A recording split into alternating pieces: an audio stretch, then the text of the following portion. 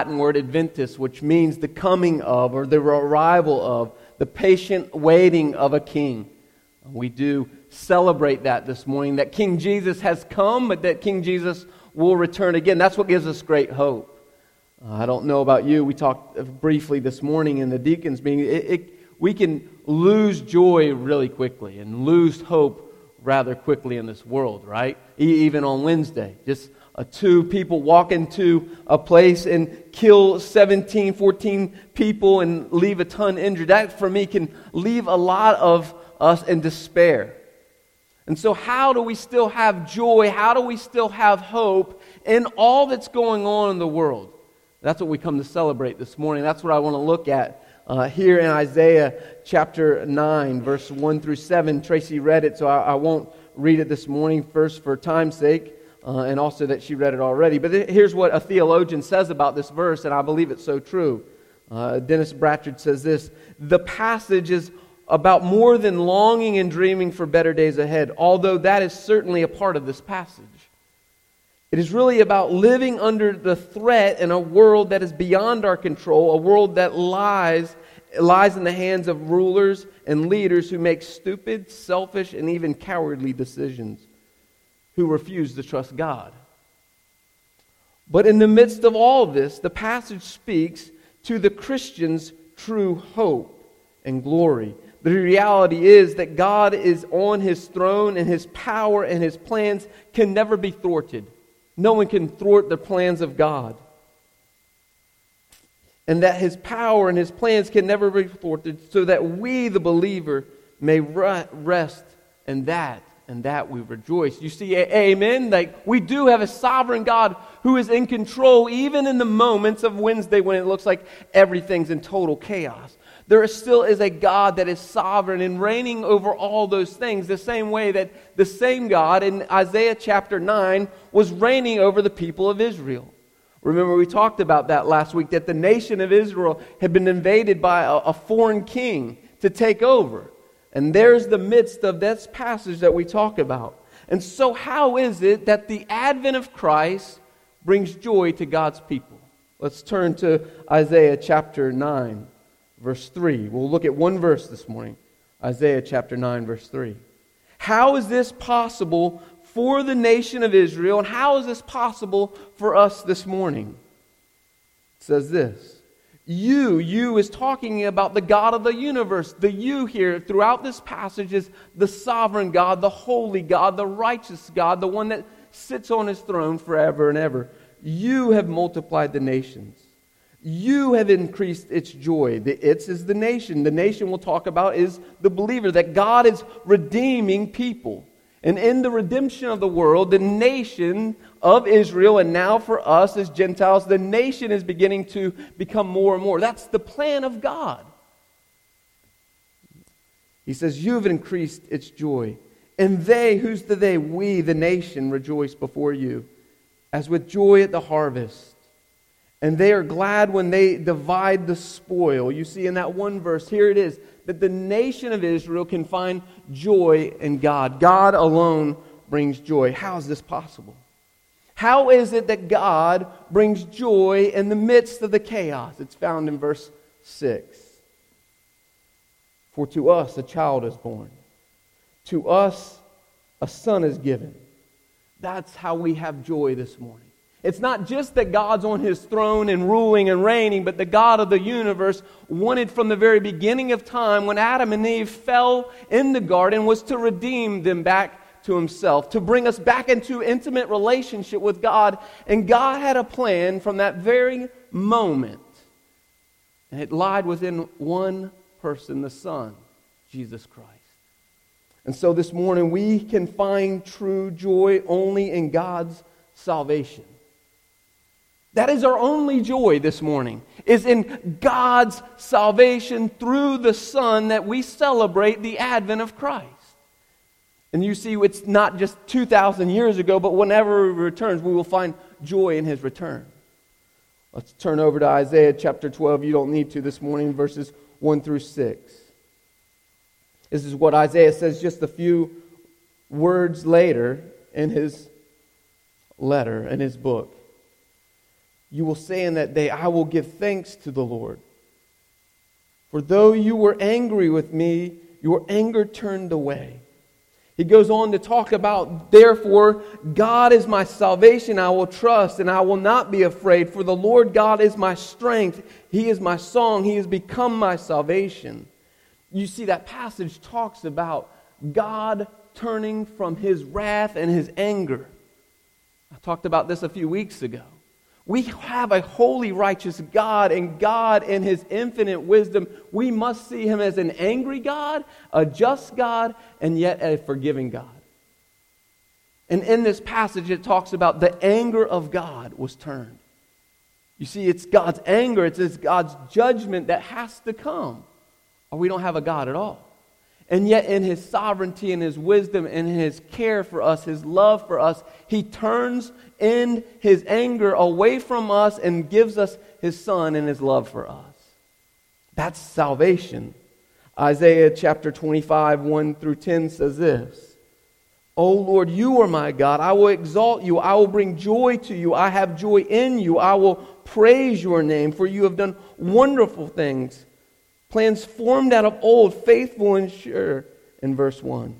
Verse 8, he says this, you will swallow up death forever, and the Lord God will wipe away tears from all faces, and the reproach of His people will be taken away from all the earth, for the Lord has spoken. You see, that passage is talking about God's salvation of God's people who turned from Him in their sin. And it says that the death will be swallowed up. There will be no more death. And so we can have joy in that this morning.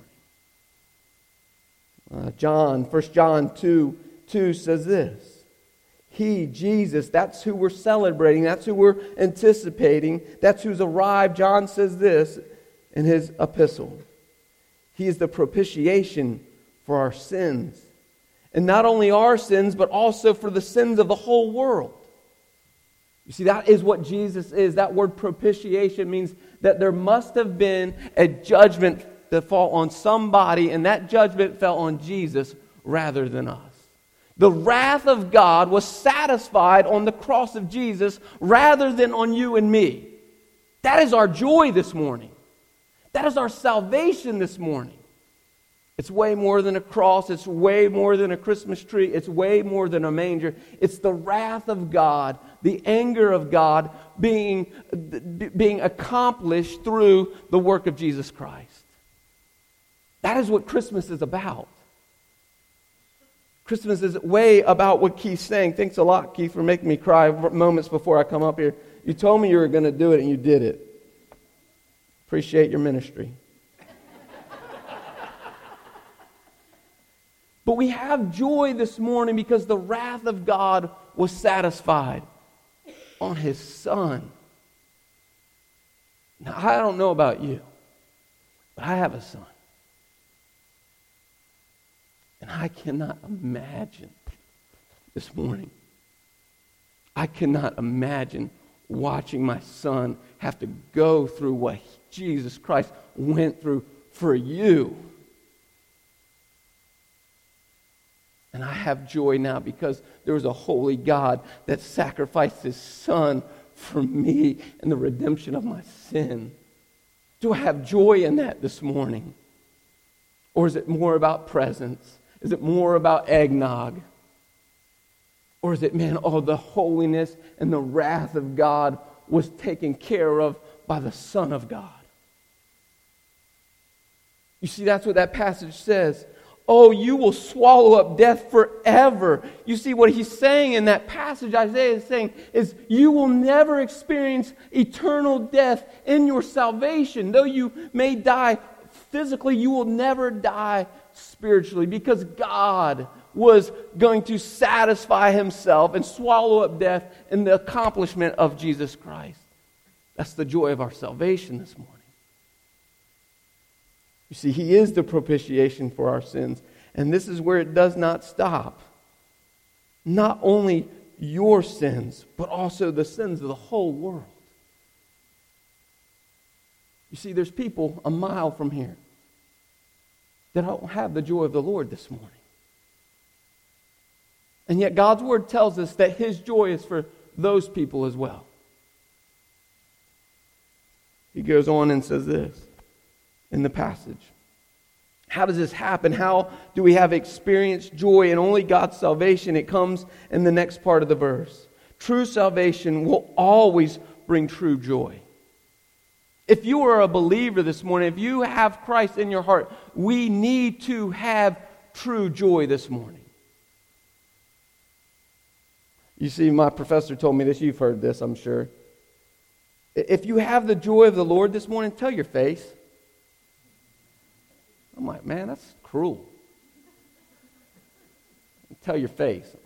Meaning, do we as believers walk around with the joy of the Lord? The next part of the verse says this: we will find joy only in the presence of God. See what he says. You see, the first thing he says this: you have multiplied, you have increased its joy, because the increase of joy comes through salvation. And the next part of the verse talks about they rejoice before you. Circle the word before. We can only rejoice and have true joy in the presence of God. Psalm 16:11 says this: you know, you have made known to me my paths of life. In your presence there's the fullness of joy. At your right hand are the pleasures forevermore. In the presence of the Lord there is joy. Luke 2, we read that as well. Luke 2:8-10 says this: in the same way, in the region there were shepherds out in the field, keeping watch over their flocks by night. And the angel of the Lord appeared to them, and the glory of the Lord shone around them, and they were filled with great fear. And the angel of the Lord said to them, fear not, for behold, I bring you good news of what great joy. What's the good news? The good news is that Jesus is coming. You see, in this passage, God had remained silent. The presence of God was not with God's people for almost 400 years.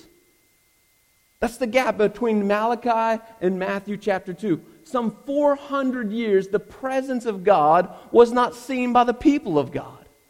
And so all of a sudden, the angel appears and says to the shepherds, the lowliest of low, hey, do not fear. I don't know about you, but if the presence of God had not been seen for some 400 years, and all of a sudden the presence of God appears in an angel, I'm going to freak out a little bit.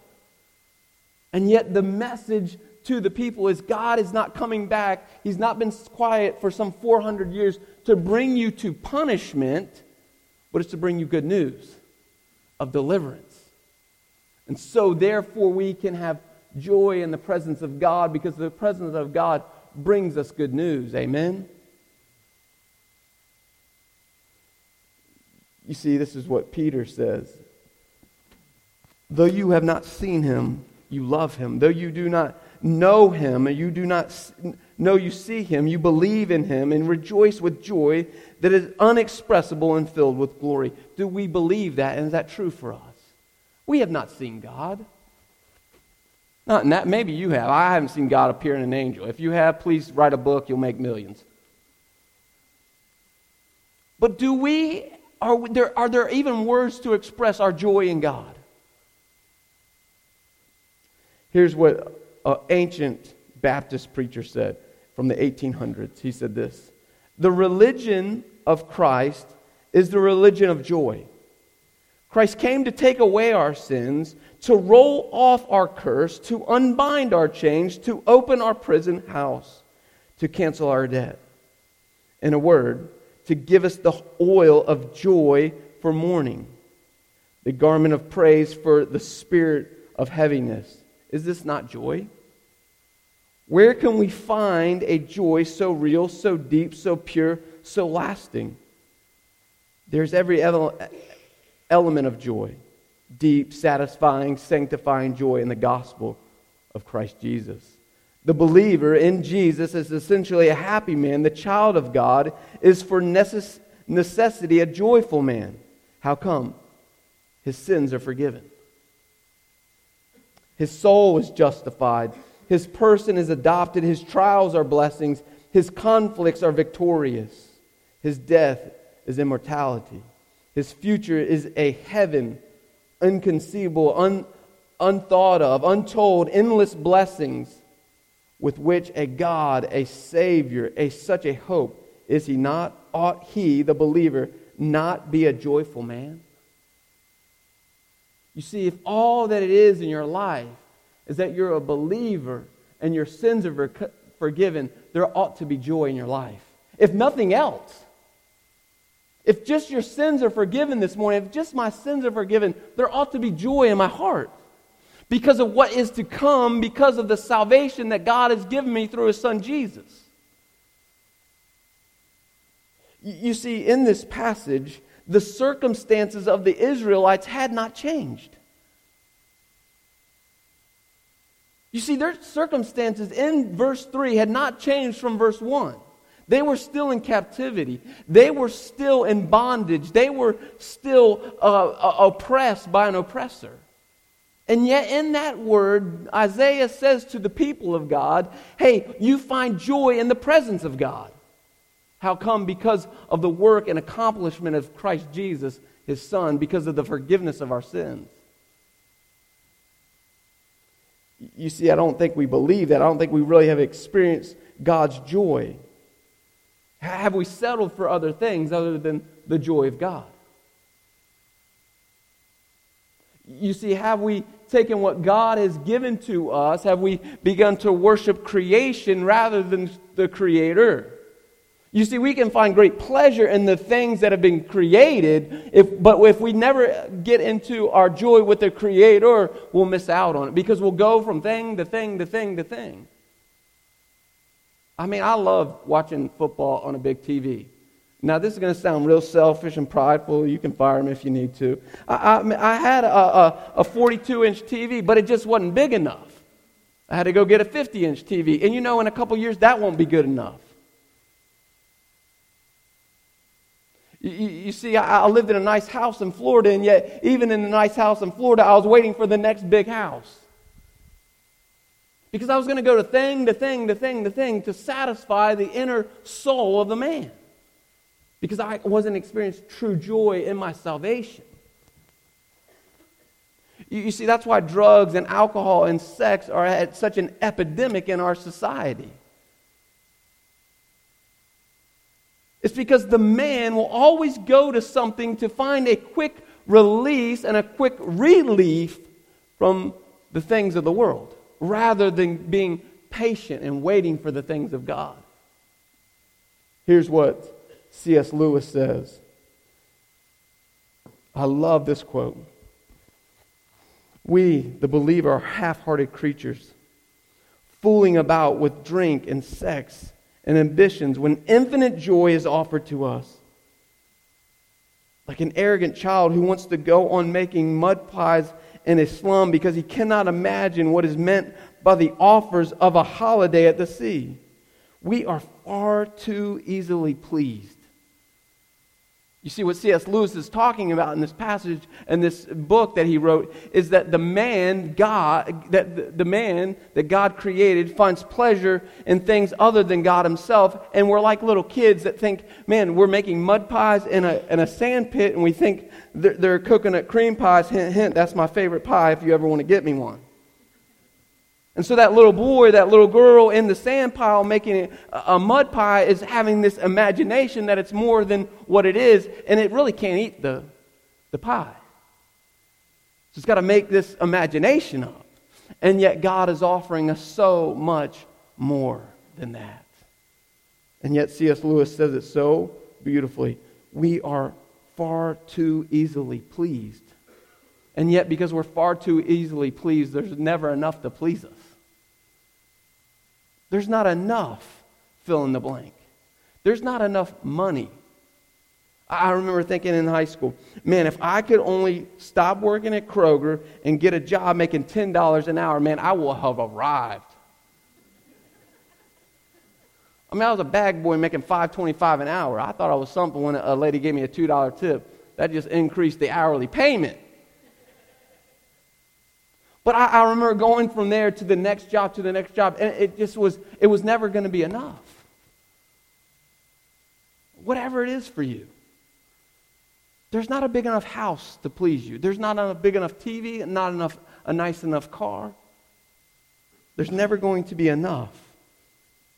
Jesus is enough. The next thing we see is what this passage talks about. in the second half of verse 3. We can rejoice in God regardless of our circumstances. You see, like I said a few minutes ago, the circumstances of Israel had not changed. And this morning, your circumstance may not change. Just like we talked about last week. There may seem to be no light at the end of the tunnel for you. This is what the psalmist has to say about that in chapter 31. I will rejoice and be glad in your steadfast love. How come? Because you have seen my afflictions. You see, in spite of your circumstances this morning, God knows where you're at. Whatever's going on in your life this morning, it does not catch our holy God by surprise. He was not dumbfounded on Wednesday morning. He was not scrambling in heaven trying to find a plan on what to do.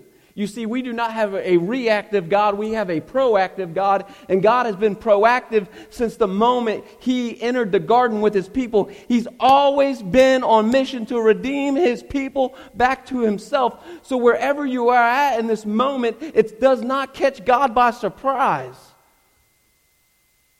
God, from the moment of creation, has had a plan for your life before you were ever even thought of.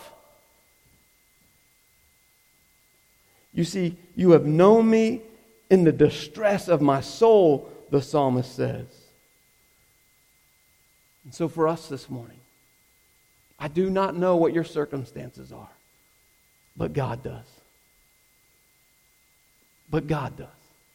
And you see, if you're a believer here this morning, all that matters is that your external circumstances may not change, but my hope is your internal has changed. You see, your internal circumstances, if you're a believer this morning, have been changed forever. Your eternity is different if the internal soul has been submitted to Christ and Christ alone. You see, if you can say this morning, oh, there is a God that sent His Son Jesus to redeem me, and I have put my faith and trust in Him, then your circumstances are forever different. You see, I've said it here before. If you are a believer here, this is the only hell you will know. If you know Jesus this morning, this life, this is the only hell that you will know. And the saddest part, if you do not know God this morning, this is the only heaven that you'll know. It gets way worse than this. What makes hell so bad is not fire, is not Satan, it's the absence of God Himself. That is what makes hell hell. And so if you do not know Jesus, if you have not placed your hope and your trust and your faith into what we come to celebrate this morning, then this is the only heaven you will know. You will spend eternity without God the Father, without God the Son, and without God the Holy Spirit. But for us, if we're a believer this morning, we can find joy in spite of our circumstances. Because of what is to come. And because we can trust the Holy God, He knows it all. He's present in all. This is what Jerry Bridges says, a theologian. He says, so the choice is yours, the choice is ours. We can be joyless Christians, or we can be joyful Christians. We can go through life bored and gloom and complaining, or we can rejoice in the Lord, in your name being written in heaven. That's what we can rejoice in this morning. If you're a believer, your names are written on the hands of God, it says. In the hope of an eternal inheritance. It is both our privilege and our duty to be joyful. To be joyless is to dishonor God and to deny Him His love, His control over our lives. It's practical atheism. To be joyful is to experience the power of the Holy Spirit within us and to say to a watching world, our God reigns. You see, our joy in Christ Jesus is a display to a lost world that we do have a God that reigns sovereign and in control over all things despite what happened on Wednesday. Amen? Amen? Talk to me, church. That we have a God that sits on a throne that's in control of all things. If someone wants to bust in this door and shoot me dead in the head, God is in control and sovereign over all that. And it says in His Word, He will get pleasure even in that. I don't know how, but He will. And so for me as a believer, for you as a believer this morning, is there joy? Because of our eternal security in heaven. Because that God sent His Son Jesus, the advent, the coming of joy. Do you have that joy this morning? Have you experienced that joy? We can only have true joy through the salvation offered to us through Christ Jesus. Have you embraced Christ's salvation this morning? The last quote is this. I love this quote, because this is where I can find myself so often. And maybe you're here this morning. The amount to which you understand the gospel is measured by your ability to be joyful in all circumstances. Let me read that sentence again. The amount to which you understand the gospel, that's Jesus Christ and Him alone that offers us salvation, is measured by your ability to be joyful in all circumstances. Do you know the Word of God this morning? Have you spent time with God today, this morning? Have you spent time with Him in His Word? Do you know the truths of God? If you know the truths of God, you will have a joy. That's what this man is saying. If you grasp what a treasure the presence and acceptance of God are, then even when your life goes really wrong, you will have a joy that will sustain you. Because you will recognize the value of what you have in Him. When life punches you in the face, you'll say, but I still have the love and the acceptance of God, a treasure I do not deserve. We do not deserve God's salvation. We did not earn God's salvation. It's a free gift to us. And the joy that you find in the treasure can make you rejoice even when you have a bloody nose. You and I have a joy that death cannot touch. Let me read that one more time. You and I, if you're a believer in here this morning, have a joy that even death itself cannot touch. Have you experienced the joy of the Lord this morning? You see, as we come into this season of Advent, the coming of joy, have you experienced joy this morning? Have you placed your whole faith, your whole trust, your whole life into the hands of God? You see, God doesn't want part of you. God wants all of you. Is there any part of you that's holding yourself back from giving all of your heart to God? Because if it is, you will never experience true and abundant joy.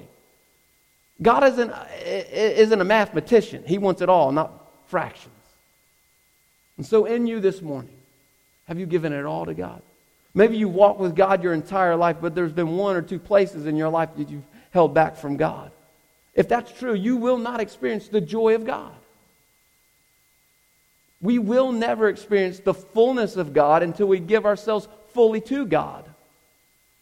And so this morning, have you given yourself fully to a holy God who gave His full Son to you to walk on this planet, to become a baby, to give up the royalty of heaven to this planet?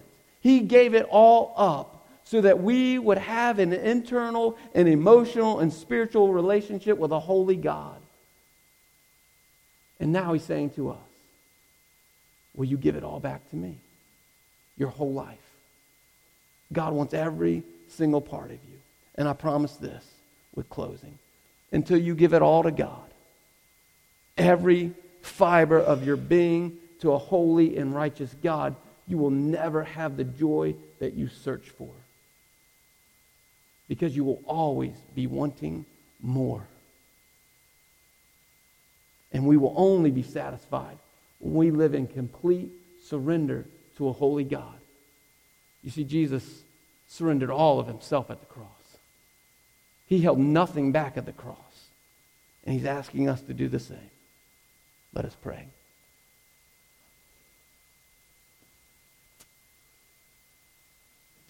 God, I ask my own self this question. have I embraced your salvation this morning? God, I deeply want to experience your joy, God.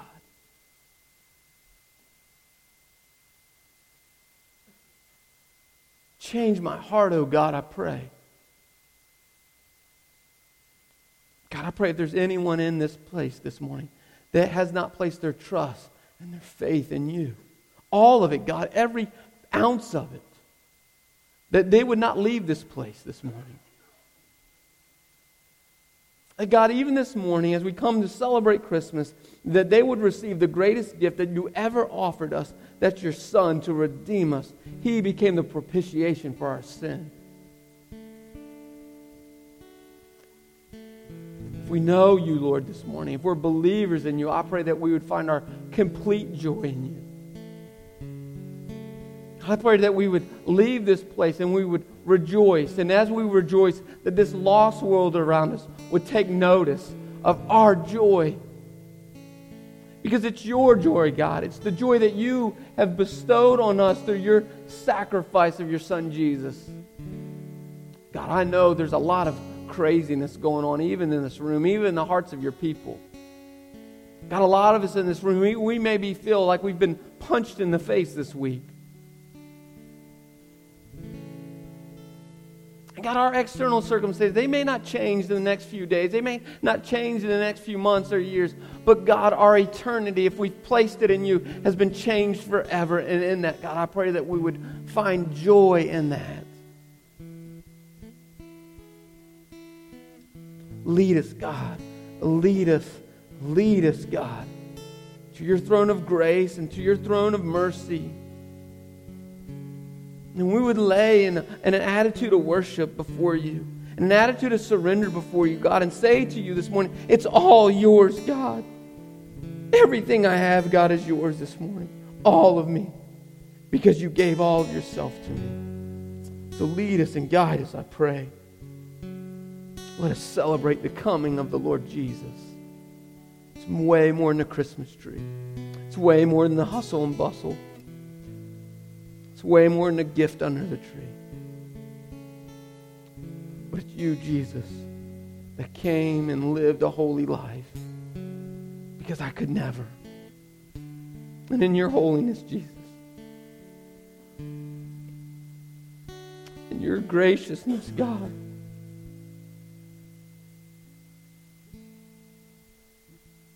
I once was lost, but now I'm found. I once was wounded, but now I'm healed. I once was disheartened, but now I have heart, God.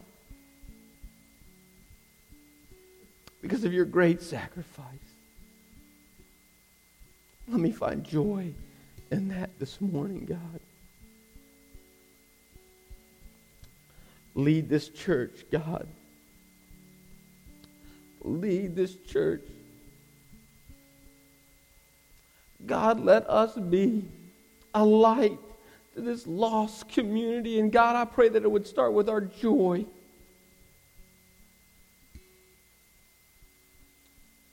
But yeah, God, let it start with me. Let it start with my joy. I pray this in the holy name of our Lord Jesus. Amen. I want to read these words over you as a benediction.